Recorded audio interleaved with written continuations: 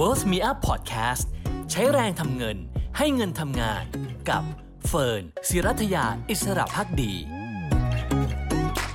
มิลลิมุกวันนี้อยากชวนมาดูค่ะว่ามีอาหารประเภทไหนบ้างที่ไม่ควรทานนะคะถ้าไม่อยากให้มันทำลายสมองของเราค่ะปกติแล้วเวลาเราทานอาหารนะคะก็มักจะคิดว่า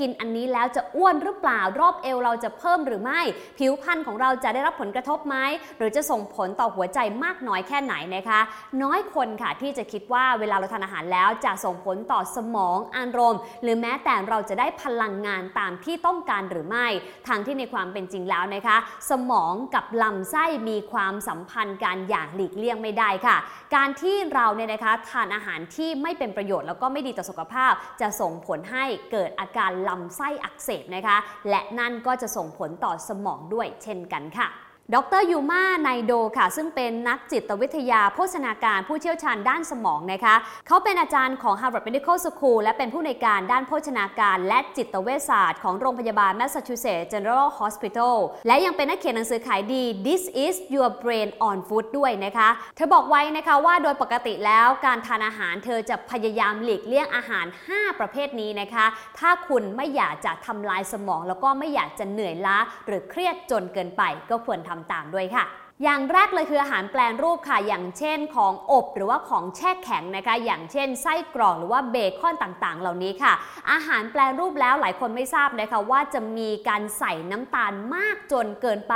มากเกินความจำเป็นที่ร่างกายเราต้องการนะคะและน้ำตาลที่มากเกินไปเหล่านี้จะส่งผลให้มีความเสี่ยงที่จะเกิดการอักเสบที่สมองค่ะซึ่งอาจจะทำให้เกิดภาวะซึมเศร้าหรือว่าเหนื่อยล้าได้ในท้ายที่สุดนะคะดังนั้นแทนที่จะซื้ออาหารแปรรูปค่ะเราควรเลือกซื้ออาหารสดมากกว่านะคะไม่ว่าจะเป็นผักสดผลไม้สดหรือว่าเนื้อสดอย่างเช่นถ้าเป็นเนื้อวัวหรือว่าเนื้อหมูออร์แกนิกที่ไปกินหญ้าหรือว่ากินรำนะคะที่มาจากออร์แกนิกได้ก็จะยิ่งดีกับสุขภาพค่ะอาหารประเภทที่2ที่ควรหลีกเลี่ยงก็คือน้ำมันพืชนะคะแต่ว่าไม่ใช่น้ำมันพืชทุกชนิดค่ะน้ำมันพืชบางประเภทนะคะที่อาจจะมีราคาถูกหน่อยนะคะอย่างเช่นน้ำมันที่ทำจากถั่วเหลืองจากดอกทานตะวันหรือว่าน้ำมันปาล์มค่ะน้ำมันประเภทเหล่านี้มักจะมีโอเมก้า6ที่สูงนะคะซึ่งโอเมก้า6ที่สูงเกินไปนั้นจะส่งผลทำให้เกิดภาวะอักเสบได้ค่ะและน้ำมันเหล่านี้นะคะบางอย่างเนี่ยยังไม่มีโอเมก้า3ด้วยค่ะซึ่งจริงๆแล้วโอเมก้า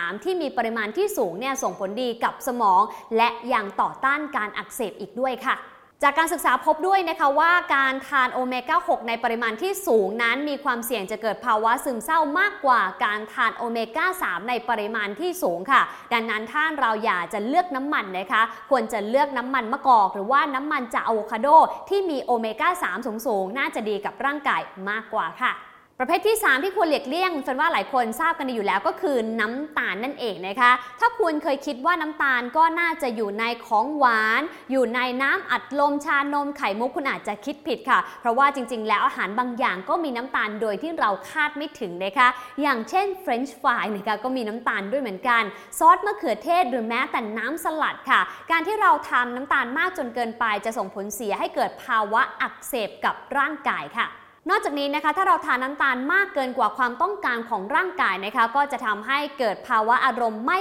คงที่แล้วก็เกิดความวิตกกังวลอีกด้วยและแถมนะคะเรายังจะมีความอยากทานมากขึ้นเรื่อยๆค่ะแหมแต่ก็ยากสักหน่อยนะคะโดยเฉพาะใครที่เป็นสายหวานนะคะเฟิร์นเองก็เป็นคนหนึ่งที่ชอบทานของหวานเหมือนกันค่ะแต่ไม่เป็นไรค่ะเราสามารถที่จะปรับพฤติกรรมเล็กๆน้อยๆของเราได้นะคะอย่างเช่นเราทานก๋วยเตี๋ยวก็งดการปรุงน้ำตาลสักหน่อยนะคะคือทานแบบไม่ปรุงน่าจะดีกว่าหรือใครอยากจะทานของหวานก็อาจจะลองไปทานผลไม้ที่ให้รสหวานแทนหรือไม่ก็ดาร์กช็อกโกแลตก็ยังดีค่ะประเภทที่4ที่ไม่ควรทานแต่เชื่อว่าหลายคนชอบทานนะคะก็คือของทอดนั่นเองค่ะจะหมูทอดไก่ทอดหรือว่าลูกชิ้นทอดแค่พูดมาก็รู้สึกหิวแล้วก็น้ำลายไหลแล้วนะคะแต่อย่าเพิ่งค่ะใจเย็นๆค่ะจริงๆของทอดเหล่านี้ไม่ค่อยดีต่อสุขภาพเลยนะคะมีผลการศึกษาในปี 2016 นะคะเขาไปสำรวจคนในโรงงาน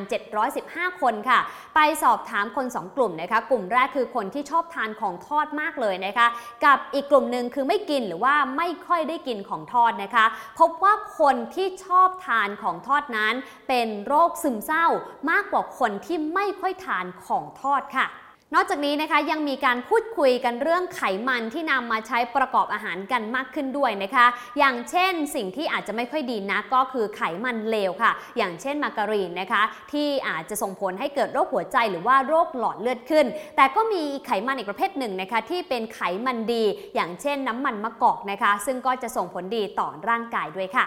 อาหารประเภทสุดท้ายที่ไม่ควรทานและหลายคนอาจจะเข้าใจผิดนะคะคือสารให้ความหวานเทียมค่ะโดยปกตินะคะถ้าใครอยากจะลดความอ้วนนะคะก็อาจจะกินอาหารประเภทเดิมแต่เป็นแบบไดเอทนะคะซึ่งก็มีการเขียนไว้โฆษณาชวนเชื่อด้วยนะคะบอกว่านอกจากจะช่วยลดคอเลสเตอรอลแล้วยังดีต่อสุขภาพด้วยค่ะแต่นักวิทยาศาสตร์บอกตรงกันนะคะบอกว่าในความเป็นจริงแล้วเรื่องนี้น่าตกใจมากค่ะเพราะว่าสารให้ความหวานเทียมเหล่านี้ไม่ได้ดีกับสุขภาพอย่างที่โฆษณาไว้ค่ะสารให้ความหวานเทียมอาจจะนำไปสู่ภาวะซึมเศร้าได้นะคะและนอกจากนี้เองมีการสำรวจนะคะและพบว่าคนที่ทานสารให้ความหวานเทียมอย่างสินค้าพวกไดเอทเหล่านี้มีโอกาสที่จะเป็นโรคซึมเศร้ามากกว่าคนที่ไม่ทานสินค้าเหล่านั้นนะคะนอกจากนี้สารให้ความหวานเทียมยังเป็นพิษกับสมองด้วยนะคะและส่งผลให้ความสามารถในการควบคุมอารมณ์ของผู้ที่ทานสารให้ความหวานเทียมเหล่านั้นเปลี่ยนแปลงไปค่ะดังนั้นถ้าเราต้องการความหวานนะคะควรจะเลือกความหวานจากธรรมชาติอย่างเช่นน้ำผึ้งจะดีที่สุดค่ะและนั่นก็คือ5ประเภทอาหารนะคะที่ควรหลีกเลี่ยงค่ะไม่ว่าจะเป็นอาหารแปรรูปน้ำมันพืชน้ำตาลของทอดหรือสารให้ความหวานเทียมค่ะแต่แม้ว่าการเปลี่ยนแปลงพฤติกรรมการกินเหล่านี้จะไม่ได้ทำให้เราหายจากความกังวลใจโรควิตกกังวลหรือว่าโรคซึมเศร้าแบบทันทีทันใดนะคะแต่ว่าการปรับเปลี่ยนพฤติกรรมของเราก็จะช่วยให้ร่างกายของเราค่อยๆปรับสมดุลและท้ายที่สุดก็เชื่อนะคะว่าสิ่งต่างๆเหล่านี้ก็จะทำให้สุขภาพร่างกายและสุขภาพจิตใจของเราดีขึ้นในท้ายที่สุดค่ะ